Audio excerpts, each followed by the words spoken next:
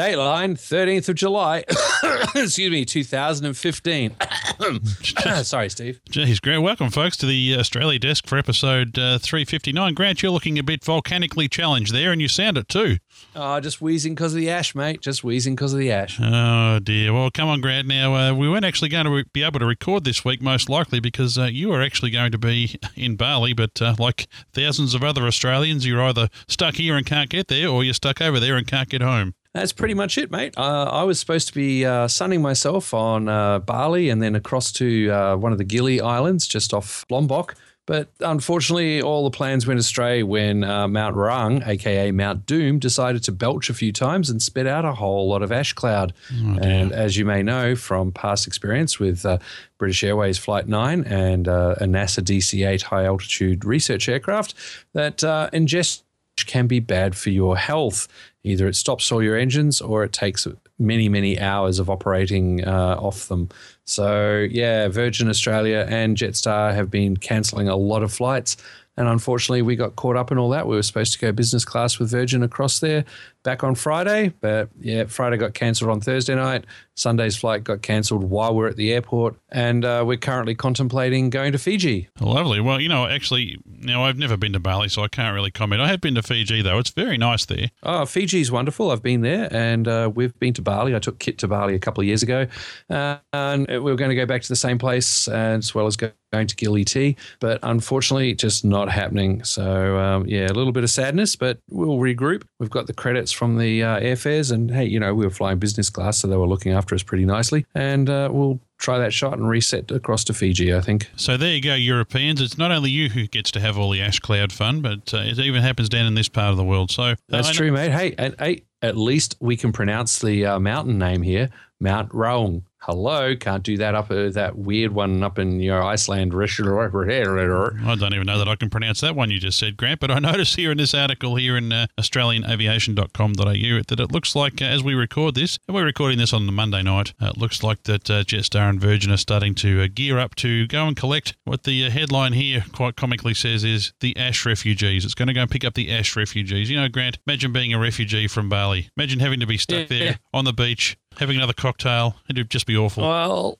there's some interesting stories about folks who are, running up a huge credit card debt, paying for accommodation, and some who were flying with Garuda who had their luggage checked and the flight was cancelled, and Garuda aren't answering the phone to tell them when they could pick up their luggage, so they have no idea where it's at, and they're having to live with what they had in their backpacks. So there's all sorts of stuff going on, and at the moment the ash cloud is still close to Denpasar. It's not as bad as it was over the weekend where they had to shut down the whole airport due to the ash cloud being across the whole of Bali, but it's an enormous cloud heading out to the south. And last Saturday it was looking really good. For Sunday, all the ash cloud was shrinking. I woke up Sunday morning and the ash cloud was back over Denpasar again and everyone cancelled. So, yeah, we've just decided it's not worth the risk because knowing our luck, we'd wind up over there. And to be honest, I'd love to be stuck in Bali, but only if I didn't have to worry about money. And sadly, at the moment, my new job, I don't get paid vacations at the moment. So, we've decided to go with the easy option. And, good luck to Virgin and good luck to Jetstar. And hopefully everyone can get in and get a whole lot of these stuck people out because everyone's back at school here in Victoria.